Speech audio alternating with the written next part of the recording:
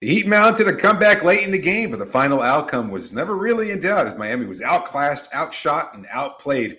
A valiant effort without two of their best shooters, but ultimately a loss to the Los Angeles Clippers. We'll break it all down and answer your listener questions before looking into the latest news on 76ers star Joel Embiid on today's episode of Locked On Heat. You are Locked On Heat, your daily Miami Heat podcast. Part of the Locked On Podcast Network, your team every day.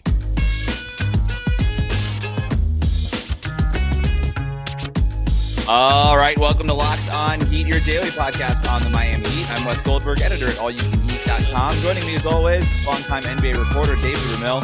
However you're tuning in on YouTube, Odyssey, or your favorite podcast app, thanks so much for making Locked On Heat your first listen every day. LinkedIn Jobs helps you find the qualified candidates that you want to talk to faster. Post your job for free at linkedin.com/LockedOnNBA. That's linkedin.com/LockedOnNBA to post your job for free. Terms and conditions apply.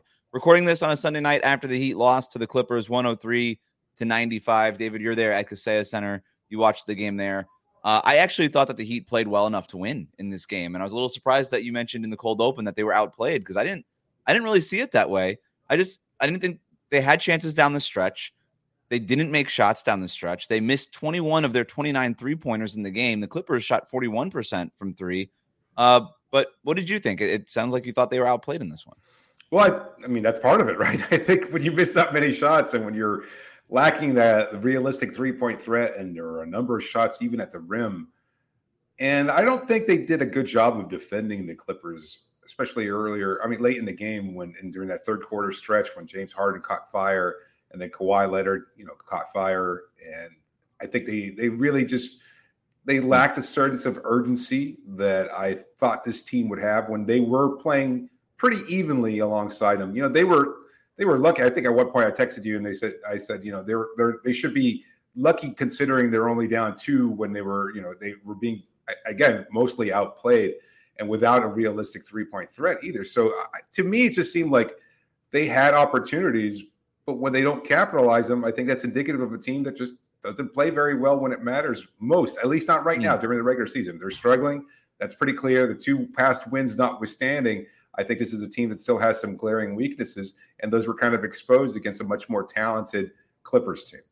There's no doubt that the Clippers are more talented, but that's usually the case for the Clippers every night, no matter who they're playing, right? Like that team's awesome. They're the number one three-point shooting team in the league for a reason. They shoot 39% from three. They shot 41% tonight on 39 attempts. So, look, I'm with you on that, but I also just thought that the Heat, they were in this game. I thought they had a chance.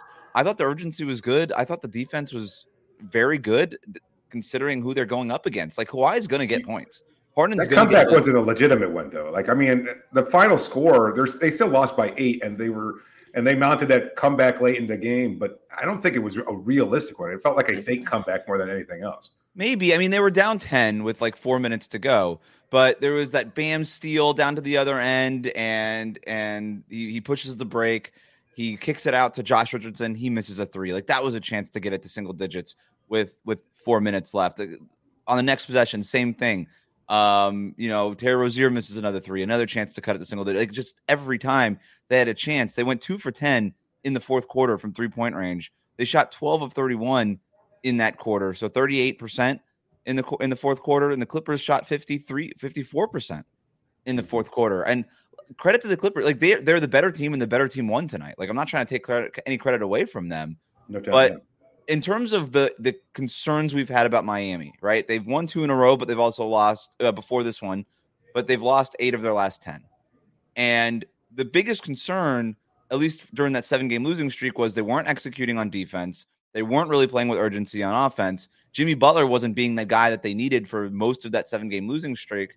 And I don't think that any of those things were the reason why Miami lost tonight. I thought defensively, they executed well for the most part. Obviously, you're going to have some glitches here and there, some hiccups. Kawhi's just going to do Kawhi things. James Harden's are going to do – those guys are going to break your defense at some point. They're just that good. But defensively, I thought they executed well. They got to what they wanted to get to. Offensively, they got the shots that they wanted to get to. I like the fact that they took 33 pointers in this game. The mid-range shots, they weren't settling. They were getting the closer mid-range shots. They got to the rim a whole bunch. And Jimmy Butler had 19 shot attempts in the game, which led the team, which I think is a really important stat to follow going forward. This is a little bit of a role reversal because normally I'm the one that's a little bit more upbeat on this, but I don't know. Maybe it was just the fact that, they were up 11 early on and the Clippers looked disoriented. It looked like they were a little lost to start the game. They also started the Clippers started 1 for 9 from 3-point range. Right. They were really struggling early on, and Miami just wasn't able to really put their foot on their throats and kind of continue to build a lead or anything like that. And they allowed the Clippers to come back in. I shouldn't say that they just allowed the Clippers to come back into the game. The Clippers are a good team, and they staged their own comeback. They played well, and they capitalized on some Heat miscues. But I think there were some issues there from the Heat side of things. What were the issues? To me, I think offensively, it was a real bog to just find any way of getting clean looks. Certainly the 3-point shooting wasn't there either, so that's a huge concern. Yes, they wind up taking a lot of attempts, a lot of those late in the game as well. I didn't check the numbers, but I'd warrant that a lot of those probably came in the fourth quarter, as maybe even as many as half. They at one point, there were like 4 minutes left in the game. They had scored 80 points. That's like 1990s Heat basketball. That's not, I know that Eric Spoelstra might like that, but that's not good enough to beat, as you mentioned, the best 3-point shooting team in the NBA with 4 Hall of Fame superstars and a good overall cast too. So I saw this team. Yeah. I'm sorry. 4 Hall of Fame superstars? Kawhi, Harden, Russell Westbrook, and Paul George. Westbrook. You're right. You're right. Yeah. Sorry. The afterthought right. Continue. He struggled a little bit, but still. I mean, he was Miami's best player. I was like, wait, you big Mason Plumlee guy? I think, again, I saw the Heat team, and you wish they would have been able to be a little bit more effective early on and not wait until, they were down 10 with a minute and a half left and say, okay, now we're really going to try. Yeah. And it ultimately kind of felt like that way, at least to me watching the game in person. That's interesting. That's interesting. Yeah, I think maybe sometimes you get a different vibe seeing the game in person versus how you see it at home. I know we've experienced that before when you've been covering the game here, but from my perspective, it just seemed like the final outcome was never really all that close. They mounted a comeback. It was nice and fun, and it gave the few remaining fans left at Kaseya Center something to cheer for, but it was really never in doubt. Yeah, it's just really hard when one team is shooting really well from 3-point range and the other team isn't. It's going to be tough to be in a game like that. We shouldn't have gone this long without mentioning that there was no Duncan Robinson and no Tyler Hero in this game. Tyler Hero was a late scratch because of a migraine. He was expected to play within minutes of this game, but he just couldn't. I saw him shooting around. Yeah. I saw him shooting. I thought he was fine. And then all of a sudden we get an announcement saying he's not going to start. Josh Richardson would start in his place. And then a couple of minutes after that, Tyler's been ruled out completely. Yeah. So he just so you're down your 2 best 3-point shooters, but not just your best 3-point shooters. I would argue your only good 3-point shooters on the entire team. Everybody else, like Caleb, Josh, like they're streaky. They're probably average. Like I don't think I would qualify any of those guys as like good 3-point shooters. They're average 3-point shooters. So you're down your only 2 good 3-point shooters on the roster, and the other team over there is the best 3-point shooting team in the league. So to your point, David, this game was probably over before it even started when you kind of consider all of those things. But I don't know. I thought they could have stolen this one. I thought they could have stolen this one, and it would have been a statement win. And had they actually come up with this game, and if Josh Richardson hits that 3 late, Terry Rozier hits a 3 late, if some of the other things break in those last 4 minutes, like you're mentioning how they only had 80 points, like the Clippers didn't score a whole lot in this game in terms of just their sheer production. Like that game was there. It was in the balance. I agree with you that the Clippers they deserve to win this game, but Miami could have stolen one at home. And then had they, we would have been talking about a statement win here and a 3-game win streak and what all of this means. But I'm taking I'm zooming out on the bigger picture here, and the concerns I had during the 7-game losing streak, I didn't see it in the two wins, and I didn't really have those concerns in this game tonight. I just thought the team that was visiting Kaseya Center was flatly the better team, and they lost to the better team. Sometimes that just happens. Are the Heat? Should we be more concerned about Jaime's recent struggles or Bam's recent struggles, and can the Heat win consistently if those two aren't performing to their earlier standards? We'll talk about that next here on Locked On Heat. Today's episode is brought to you by BetterHelp. BetterHelp. Look, so much of what's going on nowadays, you're trying to do the right thing. You're trying to follow new patterns, perhaps. Or you're trying to create good habits. Well, it's really easy. I know a lot of people come off the new year and they want to be able to do something just to kind of kickstart their lives, but none of it really feels tangible or long lasting. And maybe you might need help with that. Well, if that's the case, then you might want to try therapy, because therapy is a good opportunity for you to not just get these things started, but also to continue to build long lasting good habits that will make you feel better. So if that's the case and you want to try therapy, then give BetterHelp a chance. It's so convenient. You just take a test online, you find the right therapist to match up with, and then you can pick and choose whoever you want to work with at your convenience, at your schedule. If you need to replace that therapist for any other reason, you can do so easily and quickly via BetterHelp. Again, therapy can be different for everybody. Most of us have bigger problems than our favorite sports teams, and it's important to get things off your chest every once in a while. So if you're thinking of starting therapy, give BetterHelp a try. It's entirely online. It's designed to be flexible and suited to your schedule. Visit BetterHelp.com/LockedOnNBA. You get 10% off your first month.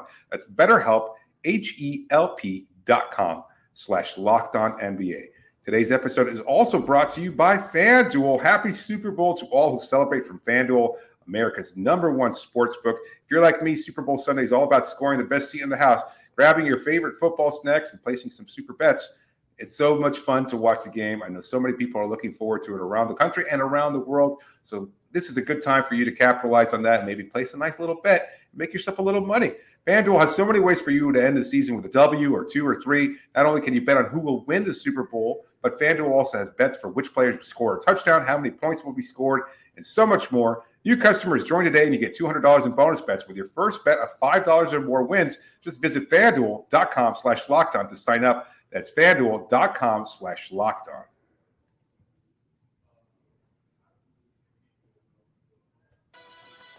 Thanks for making Locked On Heat your first listen every day. Make sure you're subscribed on YouTube and on your favorite podcast app. Everydayers will be joined by NBA insider Matt Moore for Tuesday morning's episode, breaking down what else the Miami Heat could do before the trade deadline. Do they have to make a move? And if they do, what kind of moves are we talking about? We'll talk about all of that with our friend Matt on Tuesday. Locked On has also launched the first ever national sports 24/7 streaming channel on YouTube.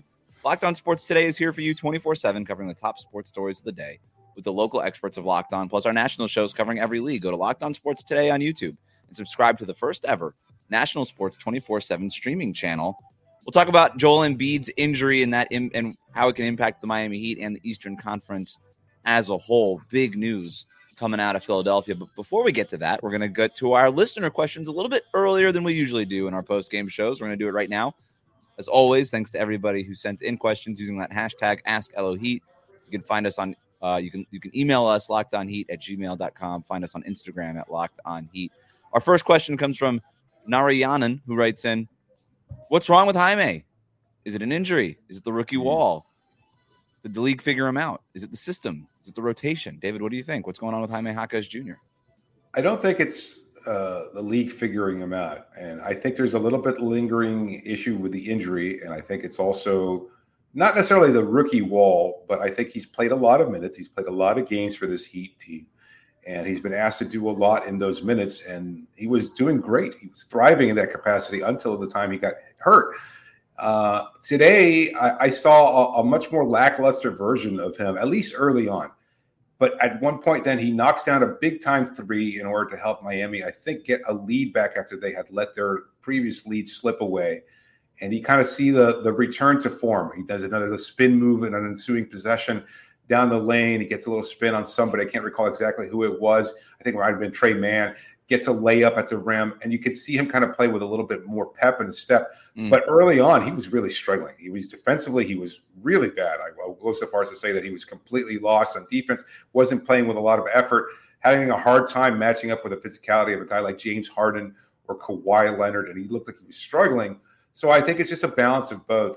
I think the All-Star break is going to be very beneficial for him, although he's going to be going to Indianapolis. I think he could absolutely use the break just to get better, to kind of recharge those batteries because it's a long season, and I think he'll eventually be fine. Maybe I'm just being optimistic, but that's just the way I see it. Yeah, I mean, he's going to go to Indianapolis to, shake babies and kiss hands, right? And so it's not as bad as playing regular season basketball. I realize I did that backwards on purpose.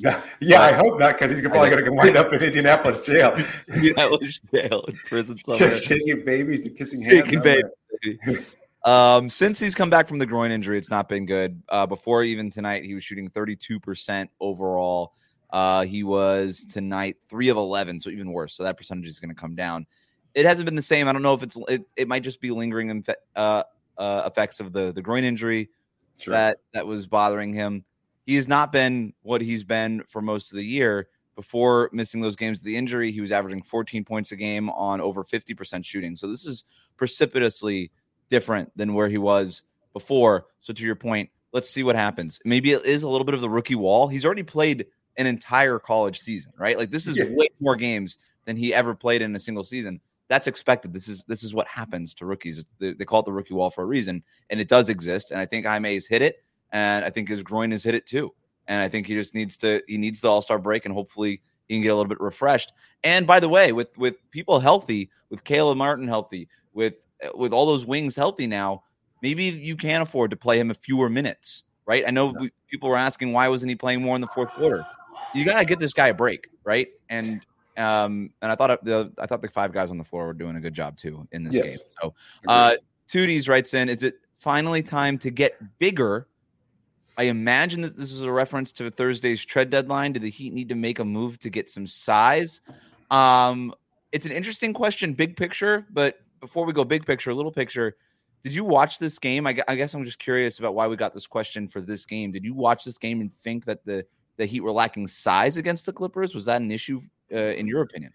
They were out-rebounded, but no, that's not the way I saw it. I thought it was more of just a lack of shooting, really, more than anything. Only out-rebounded by 4, so like barely. Yes. Yeah, so I don't think that was the biggest problem. I mean, Zubac returned to the lineup tonight after having an injury, and he looked a little shaky. He picked up 2 early fouls. Mason Plumlee got some minutes too. He was okay, but neither of them really super impactful in their minutes. I don't think that was the problem. There have been plenty of games that have exposed Miami's lack of size. I don't think tonight was one of them. I think it was more about maybe just it would be great to have another big out there that you could stretch the floor, but I don't think that's what was necessary. It is sort of funny when things. I hate when analysis kind of comes down to make or miss. But when one team shoots the way that the Clippers shot and the other one shoots the way that the Heat shot, and it is sort of funny how fans will find other things to we're missing some size. Like you just said, it might have been nice to have a player who could stretch the floor, like a big man who could stretch the floor. Yeah, sure. Like big picture, that would be nice for the Heat. Like another one. Always great. But like the key part there is stretch the floor, like just more people to shoot threes and make them, right? And so I thought that's just what the Heat missed tonight. I do like the idea of them maybe getting bigger to go now to the big picture part of it. I would, if I were the Heat, explore some options there. They obviously don't trust Thomas Bryant or Orlando Robinson for real minutes. I don't know where the rotation spot is. I don't know that you could just go acquire like a legit 7-footer and just be like, yeah, we know exactly where we're going to play this guy now. Because Bam's going to get a bunch of minutes. Kevin Love's getting a bunch of minutes. We know Eric Spoelstra is going to want to go small for portions of the game with Haywood. They're already starting Haywood Highsmith at the 4. He likes going with Caleb at that spot to close the halves also. So just because you add the size doesn't necessarily mean that size is going to get any time.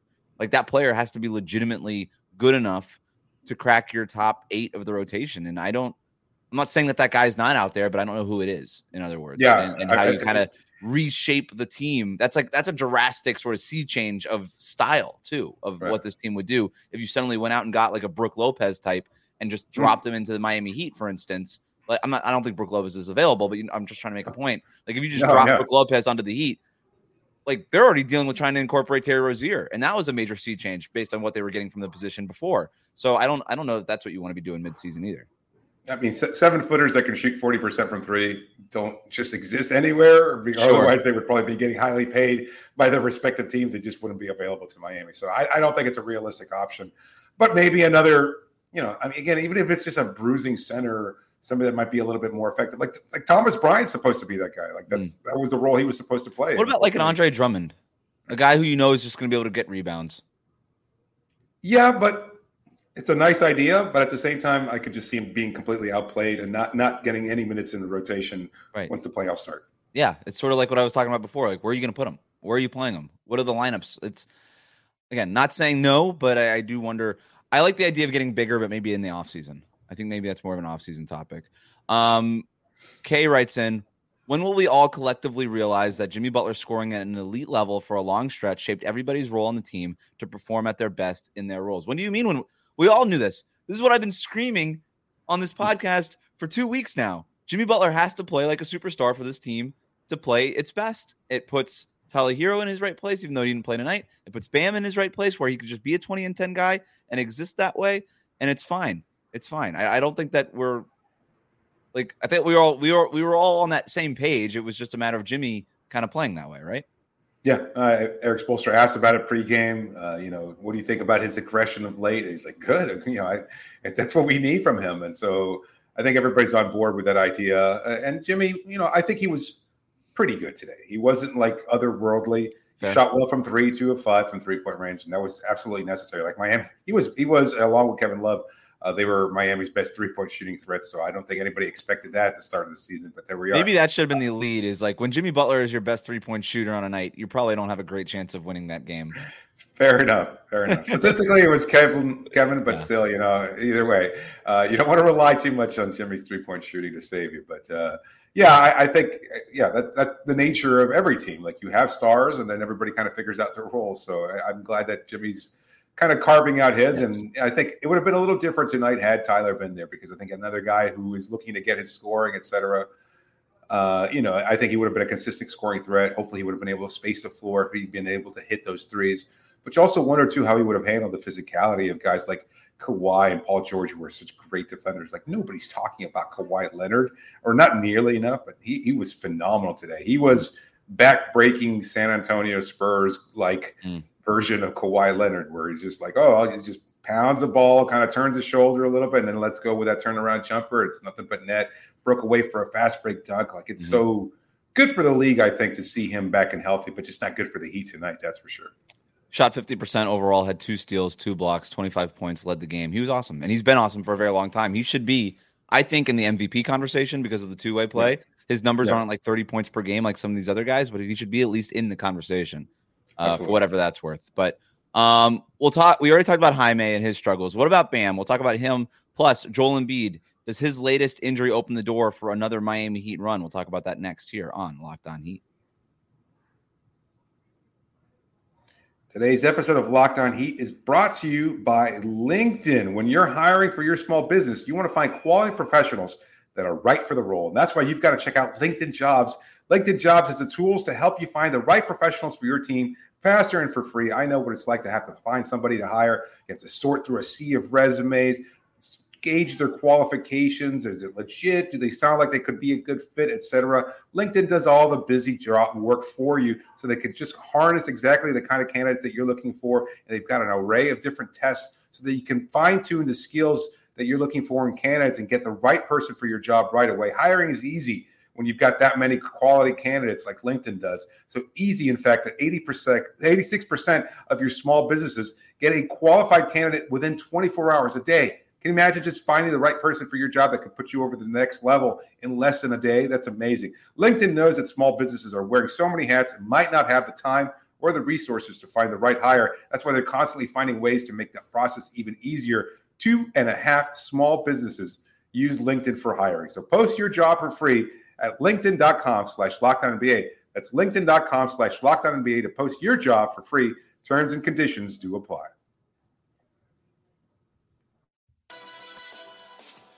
Thanks for making Locked On Heat your first listen every day. Make sure you're subscribed on YouTube and on your favorite podcast app. One more listener question before we get to the latest news regarding Joel Embiid's injury and what that means for the Eastern Conference. K-Bop writes in, what's happened to Bam? That's the question. Tonight, Bam Adebayo, 5 of 13 overall shooting for 14 points. Did have 13 rebounds, did have 3 assists, did have 3 steals.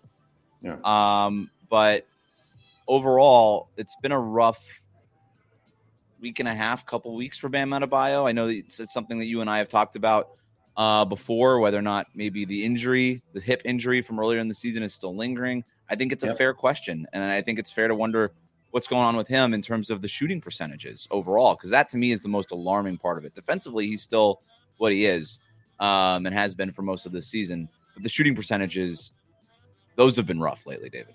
He lacks like touch around the basket in a way that he had it, and I see him do the same pregame workout every time where he's, kind of dancing on his toes a little bit. And then Malik Allen feeds him the ball quickly. So he just puts on a quick hook to get these kind of touch repetitions over and over and over again. That's just his pregame routine. And then he gets into the game, and it's not like he's got a bigger body on him. And, sometimes he was being guarded by James Harden. I thought that he would be more aggressive in trying to back him down and try to get an easier look at the hoop. He did not. And so you have to wonder whether or not it's just like this lack of strength, perhaps because of the lingering injury or something. I don't want to go back to the old narrative of, Bam lacks aggression. He's not being, he's not looking for a shot enough. But there were opportunities there at the rim and even near it in the painted area, and he just wasn't as explosive nor willing to capitalize on those opportunities. So it was a combination of just bad looks overall for Bam, and not a good night for him. Defensively, as you said, I think he was phenomenal, a really impactful player.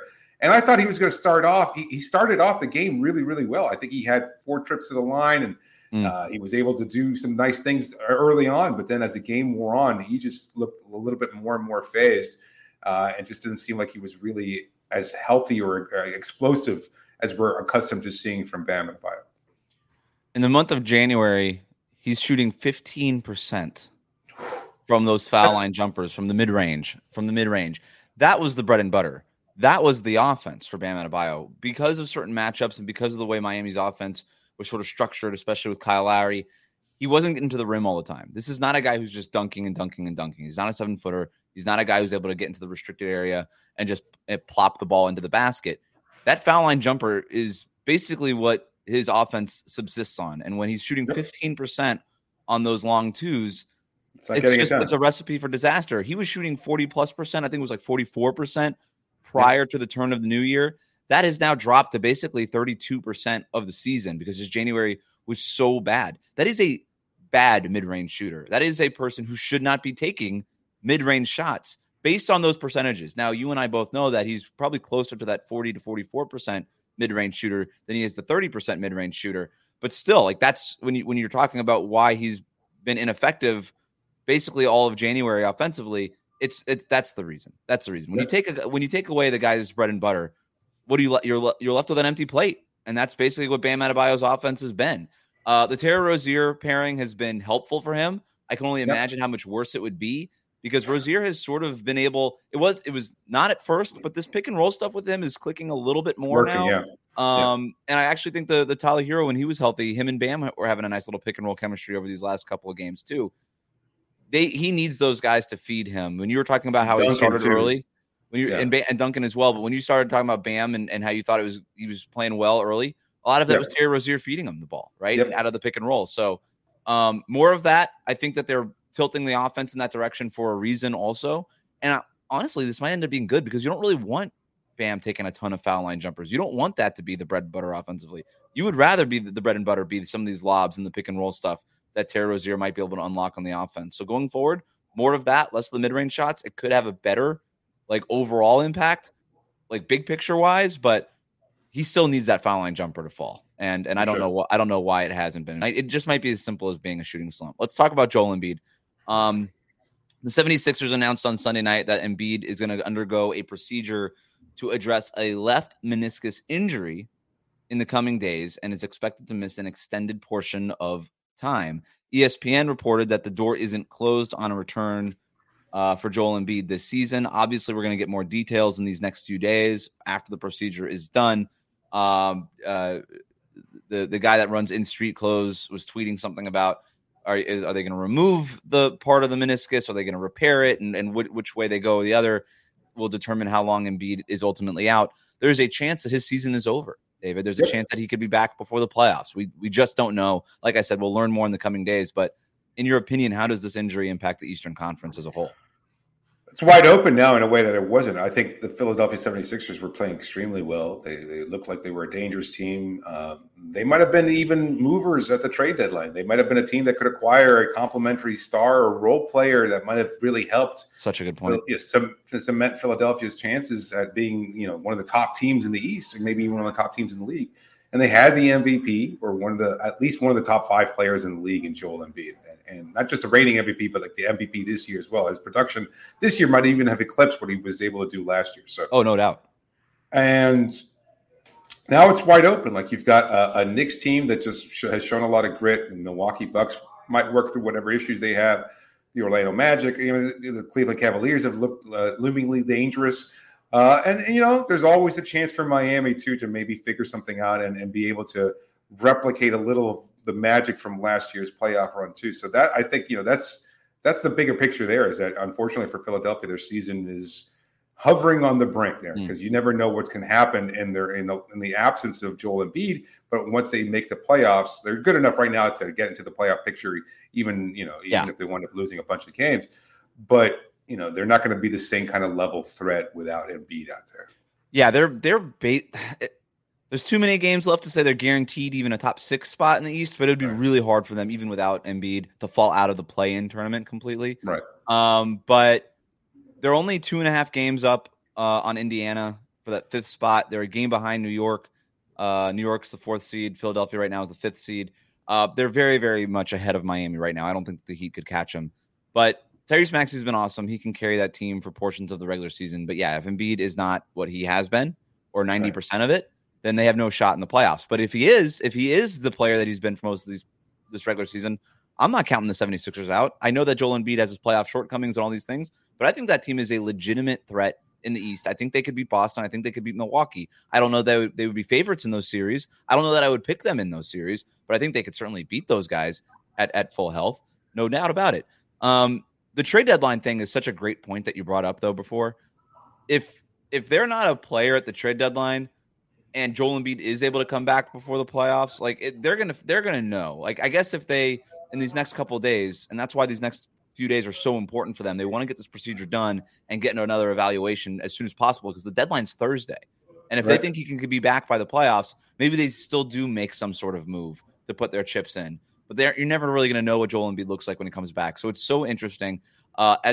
If Embiid, again, isn't what he was or something close to it, that takes one contender out of the Eastern Conference, and it just opens the door a little bit more for a team like Miami to make a run, because I don't think that you can just expect the Heat to make the run that they did just because they did it last year.